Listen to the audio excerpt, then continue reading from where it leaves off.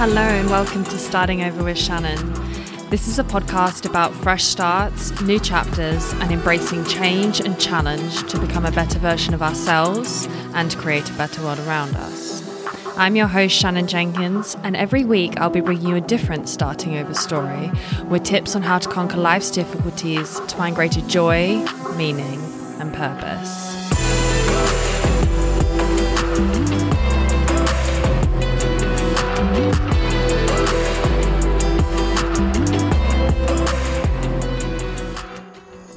Today on Starting Over with Shannon, we welcome Kristen Such. Kristen is a confidence and mindset coach for women and entrepreneurs who are ready to heal their self-doubt, show up confidently so that they can find deep fulfillment and start or grow their own business. She's passionate about, quote unquote, helping people overcome themselves so that they can step into fulfillment. That's something that we go on to discuss in the show. While her business focus is on coaching female entrepreneurs in particular, I think that what we actually discuss on this episode can apply to a lot of us. In the first part of the episode, we discuss Kristen's own spiritual development journey, which started with the difficult divorce of her parents when she was a late teen, and then her own starting over story after being chronically dissatisfied with all of her positions in the corporate world, which led her to take a chance, face her fears, and pursue her passion in starting her own business. In the second part of the episode, we discuss specifically how to build confidence, how to heal or connect with our inner child, and how to overcome perfectionism, while understanding the roots of all of these behaviors. As you know, on this podcast, we go to the causes, not the symptoms, and that comes up time and again. And of course, it comes up again here. I really hope you enjoy this episode. And if you do, please click follow wherever you're listening to this podcast. It really does help. And come and join me over on Instagram or on TikTok. Yes, I said TikTok. I can't believe I just said that. Didn't think I'd be joining that one, but there we go. Starting Over with Shannon is the name that you can follow me on over there. But with no further ado, here is my episode and podcast with Kristen.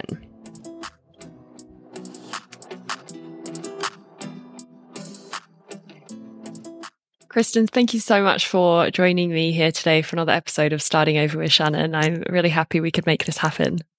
Yeah, I'm really excited to talk today, Shannon. Thank you.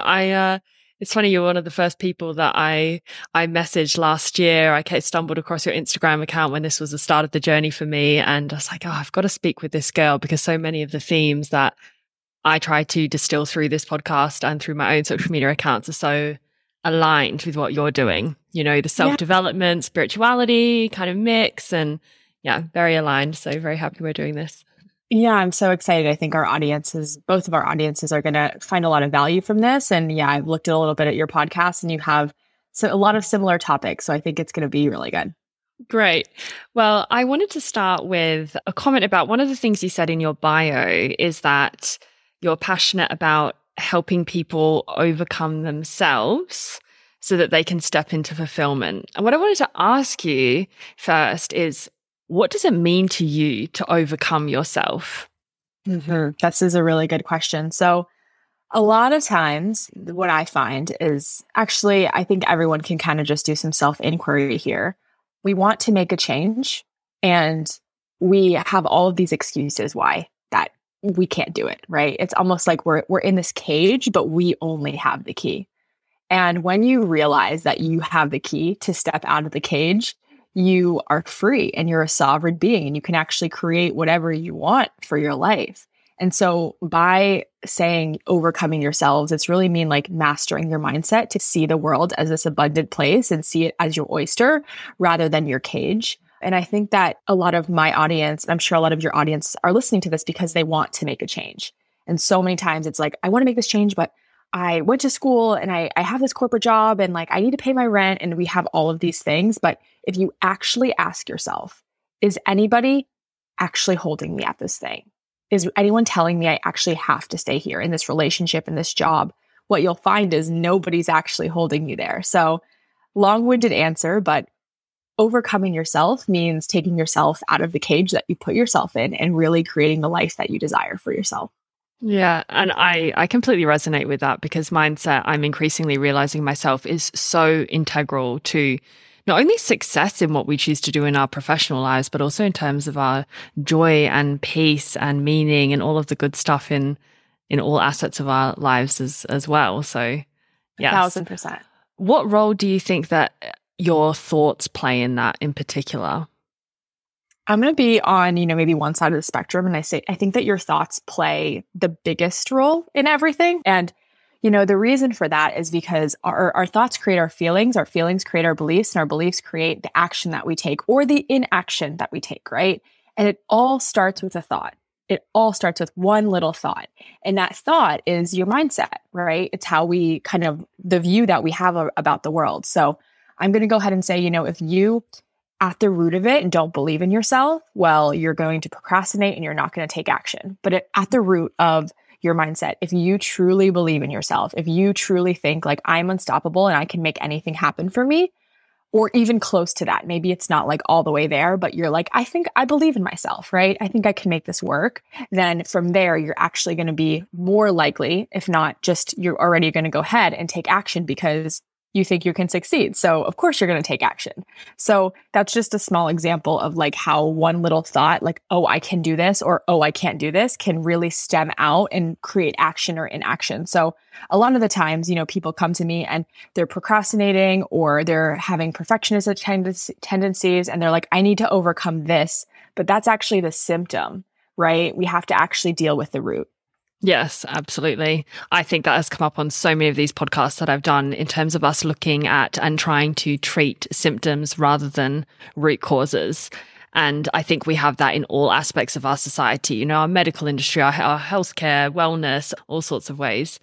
I'm curious what your own personal journey, before we go into some general kind of tips in what you do in your coaching business and so on. I will start with a quote from one of my previous guests, actually, who this resonated with me greatly. She said, the wisdom is in the wound. And just because we consider a situation to be disastrous or chaotic or bad or whatever in some way doesn't necessarily mean that it is. And time can give us a lot of perspective in that respect. And once we go on that journey, I'm wondering for you, do you agree with this idea that we need to see and feel our wounds, our pain, in order to heal properly and then live a kind of meaningful and our best life, basically? 1,000%. I think, I'm getting pretty deep here, but I think that all of us, we come to this earth school to really learn the lessons that we're meant to learn. And these lessons, unfortunately, are learned through pain and trial and error and hardship, right? And so I think I would add on a little part of that quote, but it says, the wisdom is in the wound if you choose to find it, right? Because finding the wisdom in the wound is a choice. And that's what I think the most important part of that is like, one of my favorite quotes or the things that I teach is like, pain alone is pain, but pain plus reflection and understanding is wisdom, right? So the wisdom is in the wound if you choose to find it. Yeah.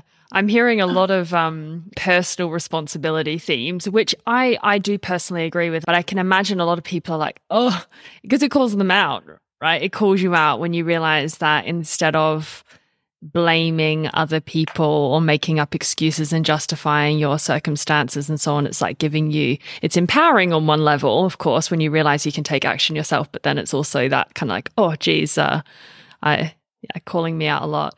In your personal story, was there a time in your life where you weren't so, let's say, self-aware, and where did this come in for you? Yeah, I think that we probably all have that, time in our lives where we were just so much less conscious than, we were. And I'm sure I'll look back at this point in my life and I'll say, wow, like I was so much more less conscious than I was in 2 years, right? So I think it's a ever evolving journey. But to be completely honest, I think my journey started a lot younger than most, and not because I'm special, but because unfortunately I had a tough childhood. But I think that my journey started, when I was around 16, and I started working with a therapist at the time, but she was actually also an intuitive and a, very spiritual woman. And she kind of saw this transition that I was going through, and I was having my own personal spiritual awakening. And she kind of took me under her wing. And that's how mine started, really. And I think your question was like, was there a time where you were a lot less conscious?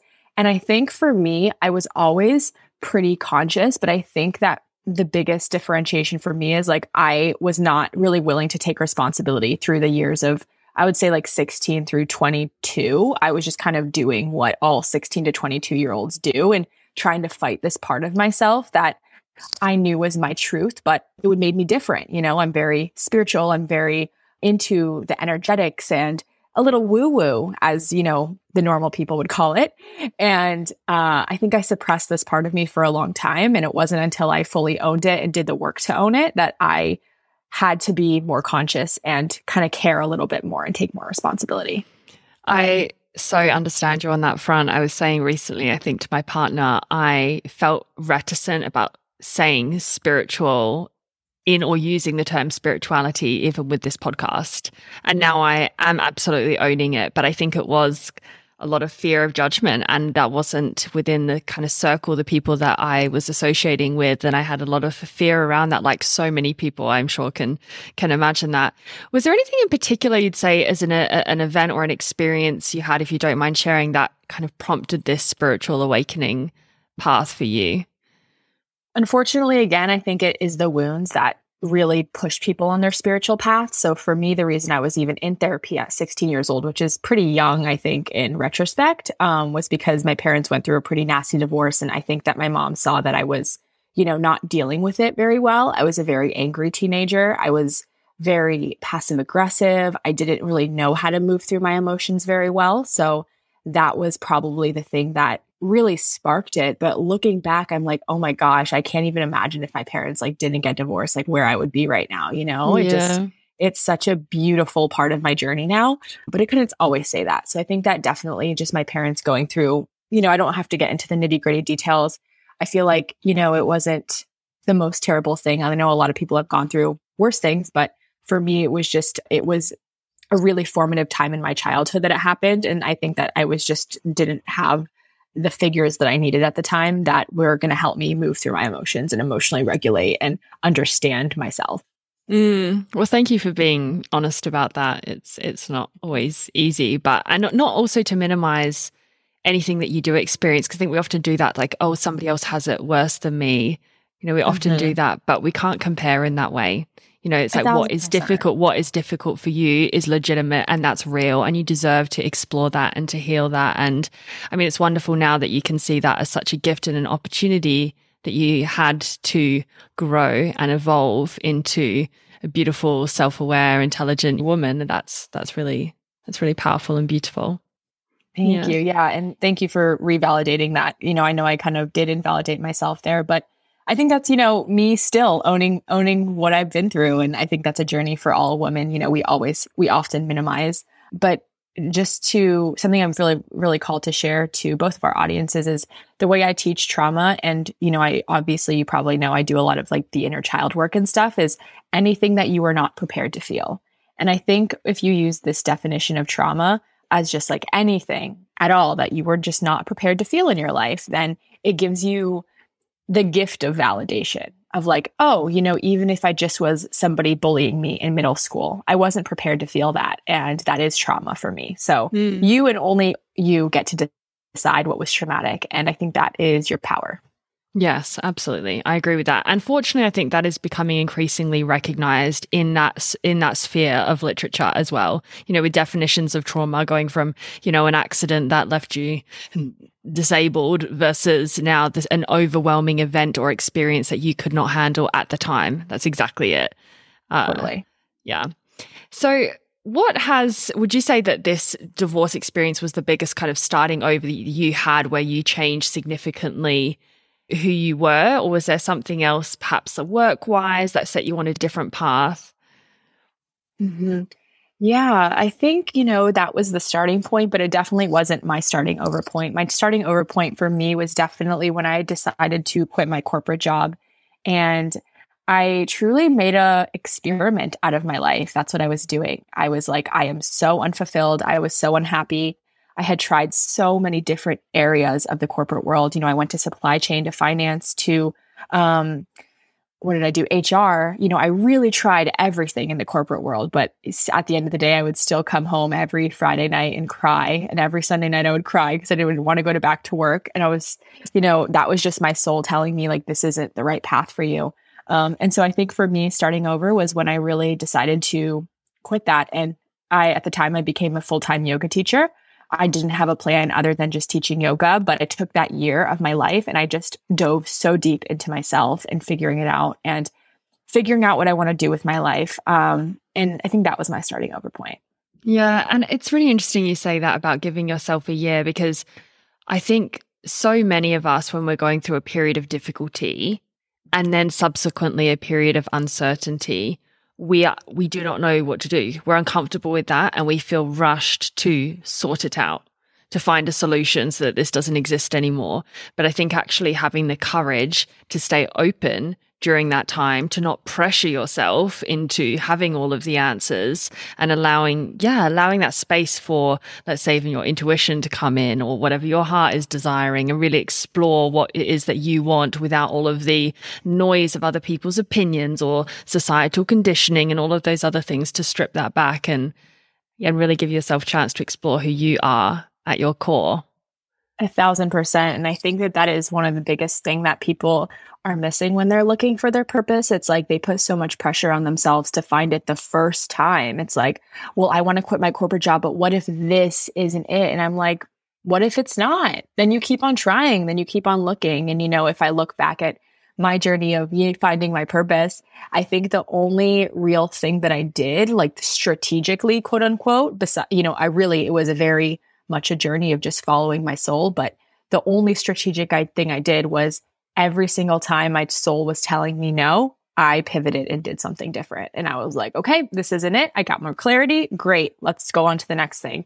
Try the next thing. Okay, this isn't it. It's not feeling good. It's not feeling right. All right, the next thing. And really just giving yourself like that grace and space to get it wrong. Like getting it wrong takes courage, right? And I think that if you have the courage to get it wrong, then you're going to find your purpose. Yes, absolutely. Well, I'm curious to hear what your take is on what spirituality means to you, or what consciousness means to you, because I'm hearing you say, my soul and so on. And I think that maybe for some people, they're not fully stepping into that. They don't know what that is, or maybe they feel like they do have some kind of intuition or inner knowing, but don't know what that is and don't know how to separate that from mental chatter or anxiety and all the other things that could possibly surround that. Yeah. So the question is, what is spirituality to me? Yes. Yeah. Oh, that's like such a loaded question. I think, there's so many different ways that I could answer this, but I think right now what's coming to me is just spirituality is really living from your heart and letting your soul lead the way and being the creator of your life at the end of the day. We could talk about, what I believe in higher powers and all that stuff. And that's, I think, a part of spirituality as well. But I think at the root for me, it's being a co-creator of my life. That means that what I do today is going to affect my life tomorrow. It's not like life is just happening to me. It's not like I'm just going to wing it and see where I end up. I get to decide where I end up. So for me, just spirituality is a lot about being a conscious being, learning from your past experiences, taking the wisdom from the wounds, as you said earlier, and just having a say in how your life unfolds. So you were saying about being in co-creation. Well, I guess the question is, who are you co-creating with? This doesn't need to be, a big discussion about whether God exists, that would be really difficult. But just the idea of, is there some other higher power or consciousness, something external to you that you feel like guides you and guides others in their lives? 1,000%. And, I think that for me, I call it God or the universe. You can call it whatever you would like. My spirit guides, I believe in angels. I'm probably I'm very, very, very woo. I believe in all of it. But for me, it's like co-creating with the universe. The universe is conspiring for my greatest good, and I'm conspiring for the universe's greatest good. And when we're in co-creation, I can create whatever I want for my life. That also means that I'm fulfilling my soul's destiny and purpose. And I believe that this is my soul's purpose, to be teaching all of these very spiritual topics and teaching people how to relieve themselves of the victim consciousness and step into that sovereign consciousness that I've been speaking of.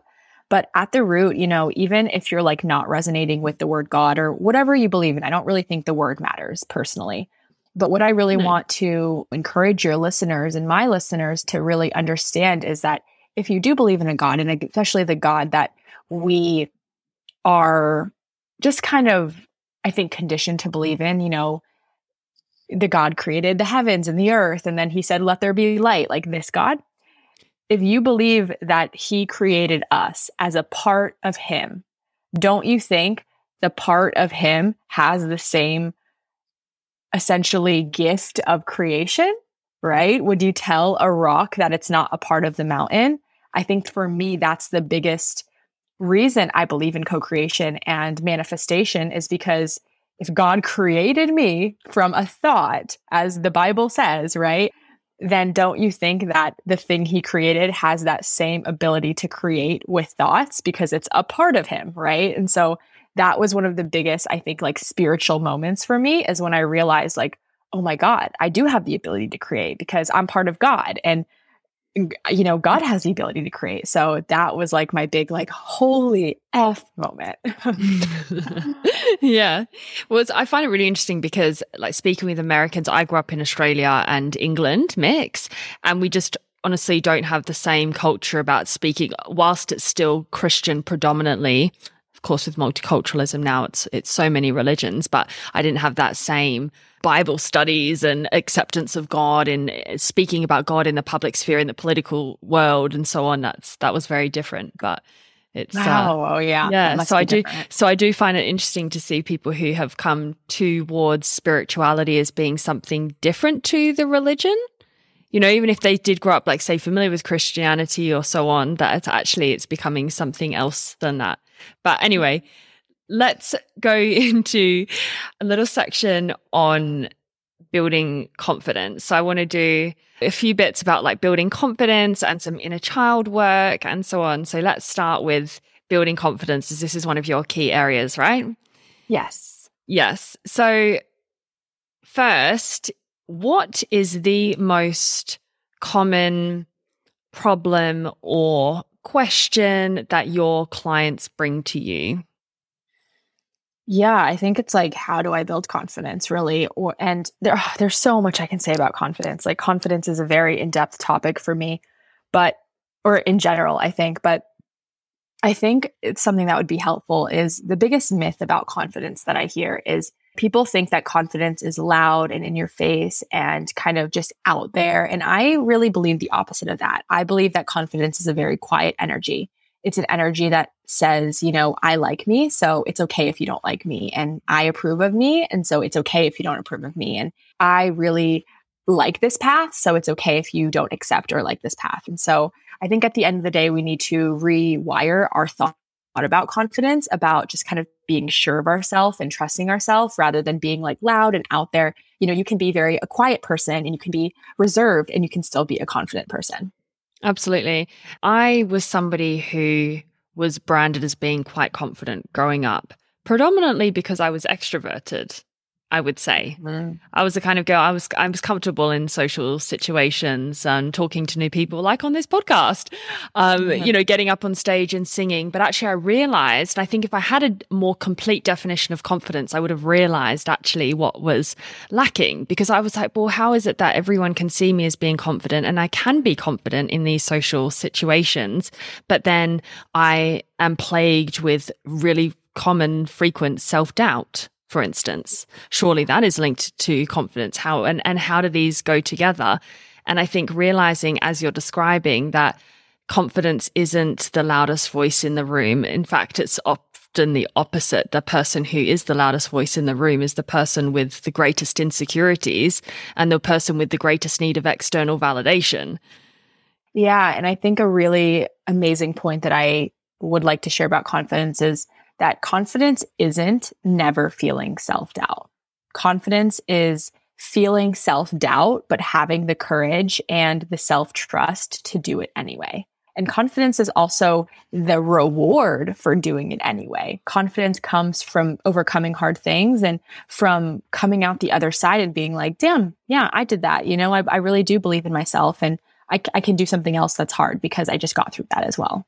Yeah, absolutely. So what are some of the tips that you share with your clients about building confidence if that's something they bring to you as a I'll give area? you like the surface level, and then I'll give you like the deep shit because I'm a pretty deep person. Go deep. I'm so deep. Okay, cool. So, there's obviously people are going to want the quick tips. Our society is really into instant gratification. So I'll start by giving you guys some small tips, and then we'll go into the deeper stuff. So small tips is really, again, getting out of your comfort zone. I describe it as 3 zones for my clients. It's like we have our comfort zone, and then outside of the comfort zone, we have the growth zone. And then outside of the growth zone, we have the panic zone. A lot of times what happens is people will push themselves into their panic zones, and then they essentially, their nervous system can't handle it. And they're like, they never want to go back there. And that's why they are unable to move forward with whatever goal that they have for themselves. But what I really encourage you to do if you're trying to build confidence is stay in that growth zone. So the growth zone for me feels like, feels really hard, but I can still do it, right? It's like, I still feel okay and safe to do this because I know that I can get through it. So that's kind of what the growth zone feels like. So really easy tip for building confidence is staying in your growth zone. If you can really stay in your growth zone, you're going to build confidence pretty quickly. Now, if we're talking through, the deeper stuff, the truth is every baby, every human was born, and nobody comes out the wound having all of these insecurities and doubts about themselves. We all come out of the womb very worthy, authentic beings, right? It is our conditioning and our past experiences and the situations that we've been in when we were younger that really shape our beliefs about the world. And all of these beliefs are formed in childhood. For 0 to 14, even up to 21, 23, it can be early 20s as well. All of these experiences are really shaping our beliefs in ourselves, our beliefs about the world, just our beliefs in our mindset in general. And so the reason I use inner child work to deal with confidence is because if that's where the confidence was lost, that's where we have to go revisit to regain that confidence. A lot of times, I will say I will say every time lack of confidence comes from childhood. It comes from somewhere in our childhood where we were told that we weren't good enough. We were told that we are not worthy or deserving, or we're not as good as other kids or people, whatever that might have looked like. And there's thousands and thousands of situations that could have unfolded, whether it's in school, in your family, if you were bullied by your siblings, if you were bullied by your friends, by teachers, sports. Like there's so many places that could have unfolded. But really, if you really want to get to the root of your confidence, you have to do this internal work and look at the painful times of your childhood, which is why I use inner child work, and really go reparent that inner child, the child self that still lives in you that didn't feel good enough or was hurt by other people's opinions or views or beliefs. And that's really the true place that you can give yourself that confidence back.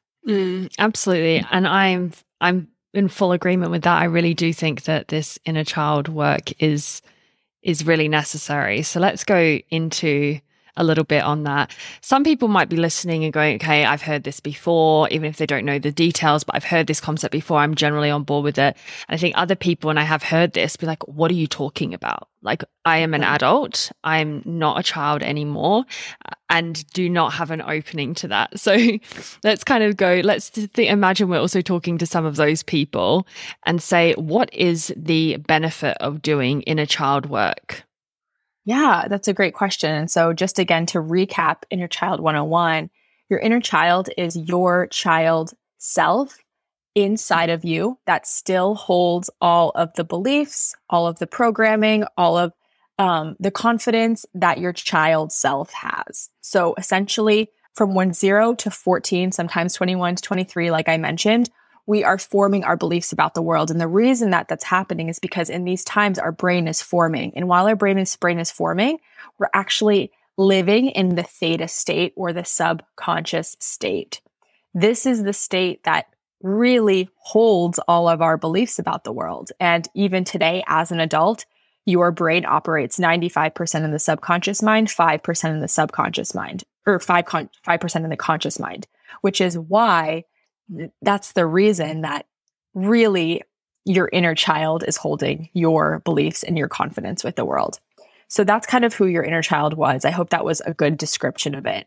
The benefit of really doing this inner child work is because your inner child, again, it holds all of the programming, the past experiences, the confidence, the limiting beliefs of that child self. So when you go back and you reparent and you revisit this inner child, you can actually rewire how she or he thinks about the world, right? So if they lost their confidence, if they learned that they were unworthy, if they learned that they were less than because of their skin color or because they weren't as smart as other kids or because of whatever reason that society and culture told them, then you're able to go give yourself what you needed and you get to take your power back and essentially change the way you end up, if that makes sense. Yeah. And the way that you currently operate.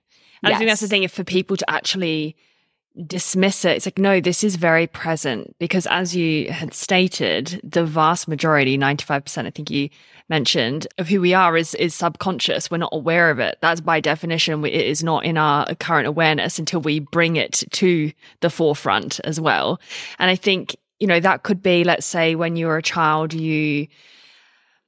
let's say you had a mum and a dad at home and your mum and dad often argued. And when it got to a moment of heated, escalated conflict, your dad would always leave the room, always. He wouldn't address, he said, I'm not doing this, and go stone cold silent. Now, you may have then unconsciously picked up a pattern of behavior whereby in your romantic relationships, or perhaps even in your platonic relationships, you then, when in a conflictual situation, you shut down.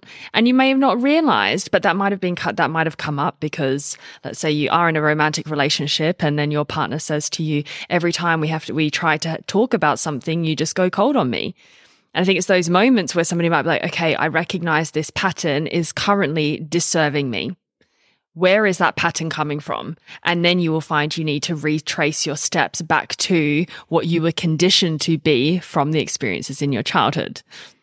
1,000%. You said it so beautifully. Like that was just such a good example of how these patterns arise. And I think the best part of inner child work for me is that it gives you a reason why you are the way you are. It's no longer like, well, that's just the way I am, or, that's just the way I handle conflict. It's like, no, you can actually trace it back to one specific reason why you handle things that way, or you were shown to handle things that way. And then you get to say, no, I'm choosing something differently for myself because you're aware of it now. Yeah, absolutely. And I think I don't know if you can say this from your own experience, but, I've been on this journey for maybe 3 years now where I've been regularly seeing a counselor and going to retreats and workshops and reading about these subjects and so on. And I feel like each time I have a little piece of the puzzle, and every time I add to that, it is really beautiful. Like there's something in it. Sure, it can be painful at times when you're going in it, but afterwards you realize like, gosh, I have so much more self-awareness and understanding of my patterns of behaviors. And I feel more free and far less limited in my life. Yes. And it gives you so much power. Absolutely. I think, it's not surprising really that so many people like you, like me, who've had some of these experiences and start this journey of spiritual and personal development want to share it with others. Why do we want to share it with others? Because we can see how powerful and life-changing this stuff actually is. And we're like, is anyone going to listen to me, please? Or at least I do. Yeah, no, that I feel the exact same way. I think that especially how my soul operates is like, I know I go through things so I can teach them. It's always been like that for me. It's like, I will have issues with self-worth or confidence or being seen. And now it's like the exact thing that people come to me for. So I think that there's an opportunity, there's so many conscious beings. And if you feel called to share it, it's like your voice deserves a seat at the table. And I'm sure I know people need to hear this message. Yeah. So let's go to some strategies, or let's say some activities or whatever that you do that people can take on board, listen to now to meet with their inner child. Yeah. So there's so many ways to connect with your inner child. I'll start at, step 0. If you're like, okay, like I don't even really know where to start. I'm not really trying to go too deep here. A really easy way to connect with your inner child is to simply look at pictures of your child self and just remember what she was like. I love asking my older sisters what I was like as a child. And it's so healing for them to tell me, you were really fearless. You were so confident. You would talk to anyone. That's an easy way to connect with that. The most authentic version of yourself is that child self, right? Before we're conditioned, before the world's told us who to be.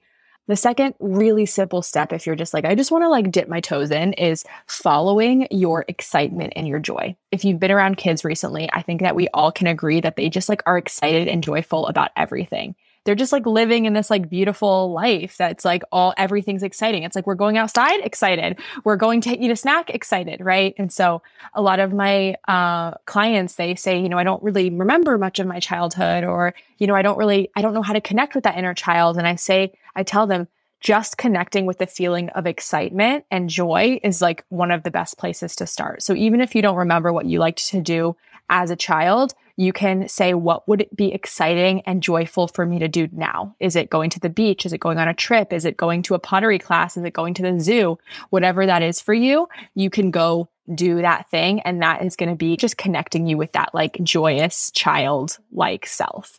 And then, to go a little bit deeper for the people that are like, no, Kristen, like, give me, I'm ready. Like, give me the deep stuff.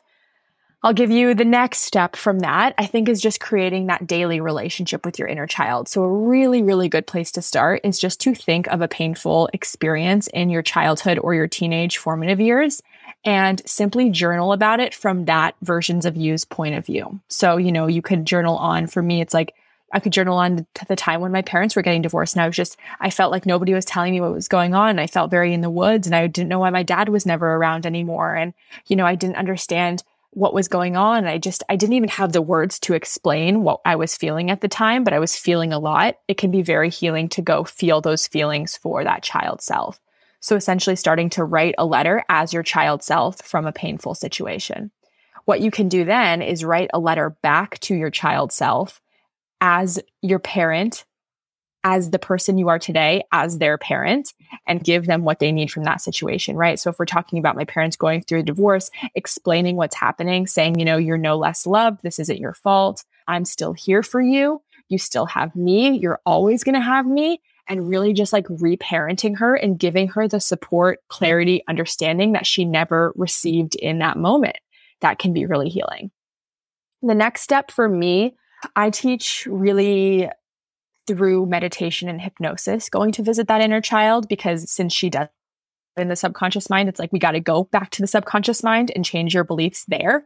So I do provide, if you guys are interested, then I have a inner child meditation that is, ready and available that you can get on my Instagram. And I think that would be like the deepest that you can go, because then you really get down to that subconscious layer, all those repressed feelings, and you can bring them to the surface, feel them for your inner child, give her the things that she so desperately needed in that time of her life. And that's when inner child work is really the process of changing the emotion around the event. It's not changing the event. It's not like, this didn't happen, don't worry about it. It's not like tricking or anything. It's just changing the emotion around the event. So if I had a lot of misunderstanding and sadness and loneliness around that divorce, then I can go visit her and give her understanding. I can give her companionship. I can give her unconditional love and support. And she would feel so much more confident, right? And then that's going to come out in my adult self. That is also the basis of a lot of psychological techniques now. It's becoming more heavily researched and understood. I remember once I did a technique with a psychologist called eye movement desensitization and reprocessing. It was some sort of trauma-based work. I had never heard of this before, and I remember turning up and be like, okay, let's give it a go. And the psychologist had me tapping on each shoulder. Couldn't understand particularly why, but let's go with it. Okay. And I recounted a memory from my childhood that was painful to me at a time when I felt unsafe, when there was conflict with somebody in my family, and I think somebody was trying to throw something at me, felt very uncomfortable and scared. And then the psychologist supplanted herself as such into the memory and then inquired about what I actually needed in that moment. And it was actually so therapeutic because it was like, she said, I'm going to come and sit next to you. I'm going to say, this is not okay. What is happening? I'm just going to be here for you. Is it okay if I put my hand around your shoulder? Would you like a hug? Just little things like that. And I was like, I think at some point I was bawling out, my eyes out, crying, but really realizing how powerful that is to connect to it. So now, of course, that's something that you do with somebody trained in this space. But I think it helps if you can't connect with memories, if you don't have a lot of memories of specific things in your childhood. Something I have realized is if I'm triggered in some way, if I'm acting and I suddenly get irritated or I suddenly get very sad or some kind of sudden reaction that feels a bit bizarre on some level, I've realized if you adopt a curious mindset and just like, why am I reacting like that? And you just make a note of it, just make a note that happened. It's something that you can come back to later. I realized today, this is kind of still a vulnerable thing, but I'm small chested, basically flat chested. And it was a big insecurity for me through all of my adolescence. And I think like so many of us in school, you remember those horrible remarks that somebody makes because they hurt and they cut you at a time when you are seeking to fit in and to be accepted and loved. And it's such a vulnerable kind of time in your life. And that came up as a joke, really a light joke from my partner who loves my small chest. But I realized that I suddenly felt really bad. She was super triggered. Yeah, I was super triggered. And I actually went quite quiet. I didn't call it out because I know that was completely a joke and it was kind of said with love. We spoke about it afterwards, but I was like, wow, that shows that was still a wound for me. And it seems minor, but it's like that changed the course of my day. And I had to realize, and I think so what would you say in that setting? Let's say somebody else listening to this has an example like that where they suddenly go, oh, that blow hurt. What could somebody do in that moment to self-soothe? Such a good question. And thank you for getting vulnerable and sharing that. I think a lot of people are going to relate. I know for me, it got the wheels turning and I was like, yep, I've had that situation come up with my partner as well. When they don't know something is hurtful, but it's like an old wound. So a really easy way to kind of see what the root of what is going on is saying, what do I actually need from my partner right now? Right? Is it like understanding? Is it validation? Is it like knowing that they actually love you for who you are? Right? Because like actually a better question to ask yourself is, what is the unmet need that I'm feeling right now? And understanding that like underneath that hurt is actually just an unmet need that your inner child needs from you, right? And so pen to paper is going to be a great place to start, especially if you're just starting out on this journey, just kind of understanding. The next thing is identifying the emotion. So for you, let's just do like a mini coaching session right here just to show people what they could do. So what emotion were you feeling in that moment when he said that, that you were flat chested or whatever in that lighthearted moment? I think embarrassment or shame. Sometimes it's so bloody difficult to work out how you're feeling, right? Yeah. And that actually is very healing for your inner child just to name what you're feeling. Yeah. But I think it was embarrassment and shame and this feeling of like, I'm not good enough, Yeah. And then wanting to retreat somehow, a feeling of wanting to withdraw. Yeah. And so a simple question that you can ask yourself from there is, when was the first time that I felt embarrassment, shame, wanting to retreat about this certain situation as well, right? Just kind of trying to root it back. That's a really simple, light way to try to find the root of it.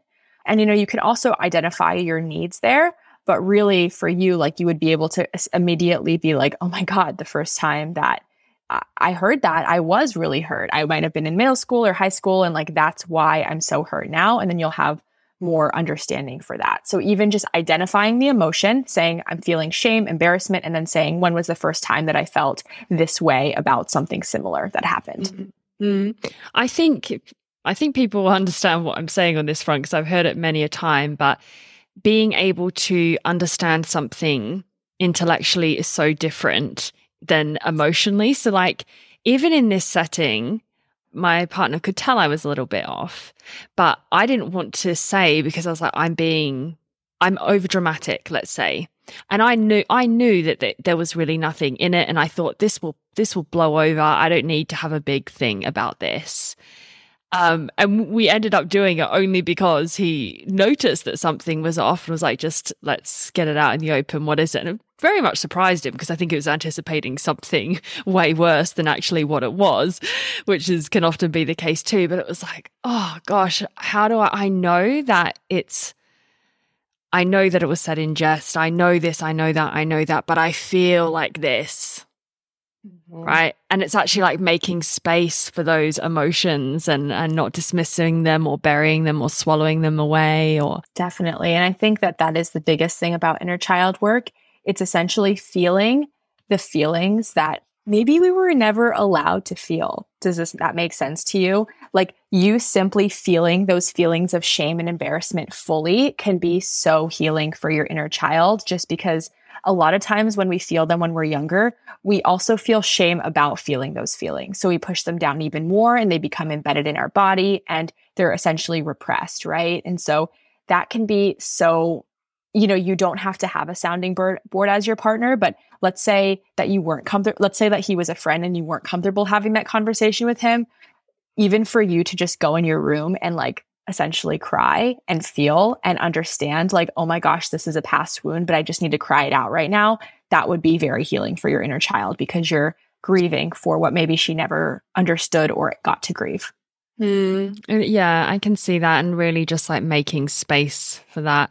It came up a lot on a retreat that I did actually, which was amazing, a 5-day kind of spiritual retreat. And a lot of what we did was inner child work. And I remember having this moment, it was so emotional when you realize, and this is with, people who were like 50s, 60s men, all just such a mix. And everyone in that moment, you'd look around the room and I could see everyone's child in a sense, like that person who was very rigid and was the top performer and the CEO of a big company, but always had to stand there with his arms crossed all the time. But actually what he needed to know was that it's okay to let go sometimes. And he doesn't need to be the man now who takes responsibility for everyone and everything so that the world feels safe. Or the other woman who was very, very quiet and didn't feel like she could take up any space because she always had to be the person who was at the corner of the room and she was never granted space to be herself, and she was shut down when she was trying to get up and sing and dance or be a part of an interesting conversation, and was constantly shoved away to the side. And when you see those things, and I saw that so tangibly in this room of people, you're like, this is so, so present. And we cannot deny that, people have become the way they are over time. And sometimes just that little shake or that little, it's okay, you can let that go. It feels terrifying, I gotta say. That's the other side of it. There's parts of it that are really, really scary, but it can be make room for such expansion and growth and a feeling of ease and authenticity. And I think so many of us are actually seeking to feel authentic, and we actually just need to remove all of the barriers that we have put there or other people have put in front of us towards that authenticity that we so deeply crave. Yes, like 1,000 times yes. And I think inner child work is the process of coming back to your whole authentic self. It's really remembering who you were before the world told you who to be and how to be and what to be, right? It's really being like, no, I get to be in charge of who I become, and I'm going to essentially heal these barriers, break down these barriers so that there's room for me to be actually who I'm meant to be. Yeah. Let's do a quick word on perfectionism, as I know that this is something that you speak about a lot in your online presence and in your coaching business. Are you a perfectionist? I think I used to be. I don't think that I'm a perfectionist now because there's no room for perfectionism in entrepreneurship. It's so much messy action. And that it's been a long journey to say that I think I'm in the process of overcoming it almost completely, but I definitely was in the past. Yeah. Ditto. Maybe a little bit less on the journey, but that's absolutely the present struggle for me. So maybe there was some irony in that I chose entrepreneurship and now I'm like, oh gosh. Yeah, I mean, entrepreneurship is essentially like just signing up to take messy action every day and not even knowing if it's the right action, but like there's no room for perfectionism. Yeah. There's something I wrote down from you that I really liked, and you said the root of perfectionism is fear of disapproval and judgment of others. Truth is, you don't want to be perfect. You want to be accepted. I loved that. I loved that because I know that I'm a perfectionist. I know that my wound is low self-worth. I know that I seek external validation. I know that I seek success to feel good enough, etc. But I think if somebody asks me, do you think this should be perfect? I would say no, because I would know intellectually, but it can't be in what is perfect anyway. How much more perfect can I make this essay? How much more perfect can I do my makeup or my Instagram or whatever, but I think you actually identifying that as being approval based is really powerful. Yes, it is. It's perfectionism is the symptom. It's not the root. The root is that somewhere in childhood, you were judged for not being good enough, or you were disapproved of for not being good enough, or you were shown that, if you don't get all A's, then you're not a straight A student. And, I think it's really important to just point out, because I don't think everybody realizes, but our society is just breeding a whole bunch of perfectionists, and it's not your fault. It's not your fault, but it is your responsibility to heal it. And if you look at the school system and, the work environments, like perfectionism is just a badge of honor, but it's nothing to be proud of. Like not thinking that you're good enough, no matter what you do, is nothing to be proud of. Just think of, I don't know how, you grew up in Australia, but for the American school, it's like if you get all A's and you're on a honor roll, you get a certain breakfast. You're invited to this event, you get a star on the board. It's very obvious if you were the best in the class or the worst in the class. You never wanted to be that person that got extra time on the test or needed to retake the test or whatever that looked like. And what that does is, for all of these just young, innocent, formative brains that are forming, it really says if you're not the best, you're the worst. And that really manifests as perfectionism of nothing I do is good enough. If I'm not the best, then I'm not going to be approved of. All of this really just creates a fear of judgment, fearing disapproval. And then that creates a perfectionist, a human adult. Yeah. Have you ever considered, because I personally never felt like I was, say, overly pushed by my mother. I didn't grow up with my father, but my mother, to achieve highly academically. And I did. Notwithstanding the fact that I totally agree with what you're saying about the societal pressures and the culture, the wider culture, because it's so integral. Of course, you can't, remove yourself from that. It is inevitably shaping who you are. But I felt like by doing well and receiving certificates or medals or whatever it would be, that was validating me. So flipping it into the positive, which was actually because I was doing well and I received praise for it, then that started this perpetuating cycle, which was that, because naturally, if you do well, somebody will say, great job. Mm-hmm. So I think there's a shift now in saying praise the process, not the outcome. That was a common one when I used to teach, what is the effort behind this, not so much what the result of your actions are. And exactly. And I think that you hit the nail on the head. That can create a very, a human that's just a perfectionist as well, is if they only got praised for, being the best or doing, getting the best outcome, then what do you think they're subconsciously going to really understand about the world? Again, we're creating beliefs about the world when we're younger. So your belief would be, okay, getting an A equals praise, being the best equals praise. And the opposite of that is not being the best doesn't equal praise, right? Not being the best equals shame, right? And so it's really important to know that also when we're forming or we're in our formative years, our inner child doesn't really think logically. They're thinking in very black and white thinking. So that means, we can't logically understand, well, like, oh, well, obviously my mom is just proud of me. It doesn't mean that if I get a B, I'm any less worthy. We can't think logically like that yet. Our brain is forming. It's just like A equals praise. B equals not praise. You know what I mean? It's very black and white. As somebody who is a self-declared, almost recovered perfectionist, how do you pursue excellence while letting go of perfectionism? Yeah, that is a really, really good question. I think it is a process of understanding that I am worthy regardless of what I do. It's taking my worthiness and separating it from my work. Does that make sense?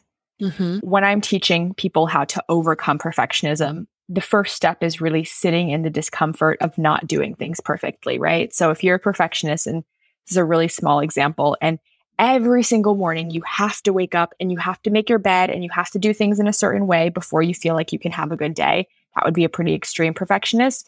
The work would be like kind of not doing that routine, maybe leaving your bed unmade and then sitting in the discomfort. And it's going to be uncomfortable, but being like, I am no less worthy because I didn't make my bed. I know this is uncomfortable, but I also know that it doesn't mean anything about me. And so I think for me, almost recovered perfectionist, the work for me is just like in my work and in my coaching business, it's like my achievements don't make me any better or worse of a coach. The number of clients don't make me any better or worse of a coach. It's really like reclaiming my worthiness, and worthiness can't be earned. It can only be remembered. And then the specific pursuit of excellence, would you say, I don't know if you actually identify with that, but just generally doing a really, really good job at something.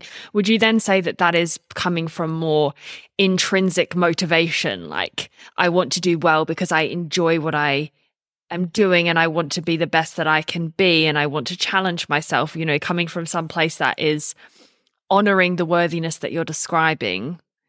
Yeah. And I think that for me, it is kind of who I am. Like I hate to say this because I think it is a little contradictive, but it's like how you do anything is how you do everything. I can, for example, finish something and just be like, that was good enough. That was good enough. And I feel good about what I did without me being like, oh my God, I think I could have done better. It's just like now I feel I've gotten to the point where I really believe that anything that I do is just enough. Does that make sense? And so I think, if somebody else is maybe trying to pursue that excellence, it's like you can do it. At the end of the day, I ask myself this: did I do the best I could?